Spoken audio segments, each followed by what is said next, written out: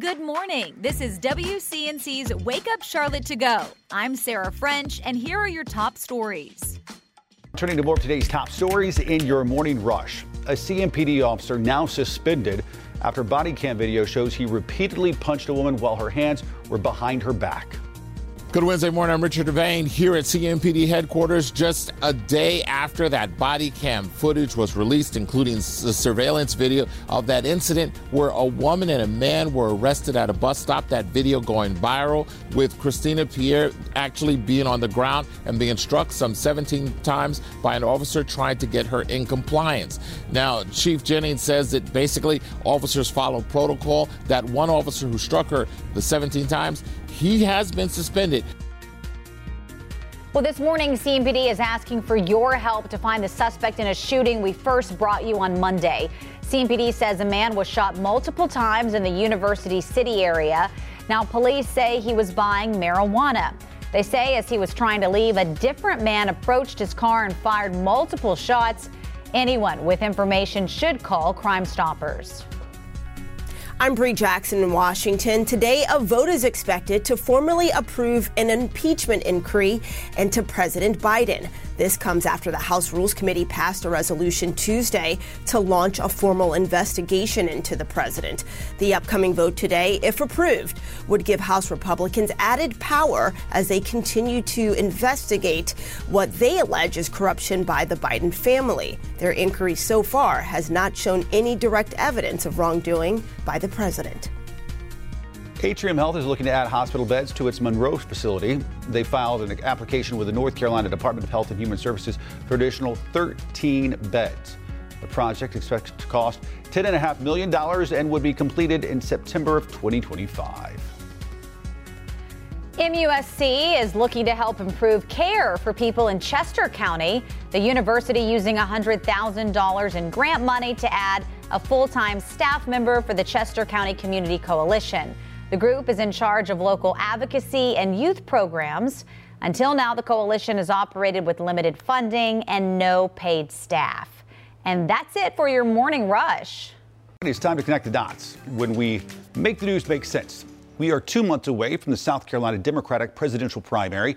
But even though the race for the party's nomination is largely settled at this point, state officials still want voters to show up.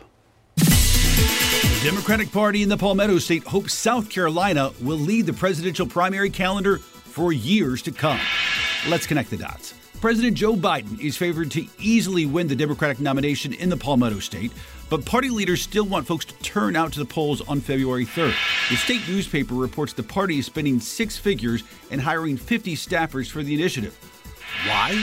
For the first time, South Carolina is set to be the first primary of the campaign season, giving it serious political power. The DNC chose the state because of its diverse community and volume of rural voters. To prove they can lead the primaries in 2028, state party leaders are hoping big turnout will show how engaged South Carolinians are in the process. And that is connecting the dots. Now to the day's checklist. Here are three stories worth knowing about today. One, North Carolina's Attorney General suing a Charlotte-based towing company for racial discrimination. AG Josh Stein says A1 Towing Solutions and its owner David Satterfield racially targeted customers and illegally towed and booted their vehicles. Satterfield is also accused of violating North Carolina's price gouging laws during the COVID pandemic. Number two, this morning, race car driver and North Carolina native Cody Ware getting ready to return to the track after being reinstated by NASCAR. He was suspended after being arrested earlier this year. He was accused of assaulting his then girlfriend in Iredell County. Those charges have since been dropped. Charlotte native and UNC football star Tez Walker officially declaring for the 2024 NFL Draft. He gained national attention earlier this year because the NCAA refused to let him play because of his transfer to Chapel Hill. He was eventually cleared after sitting out 4 games. Walker also announced he will not be playing in the Duke's Mayo Bowl against West Virginia.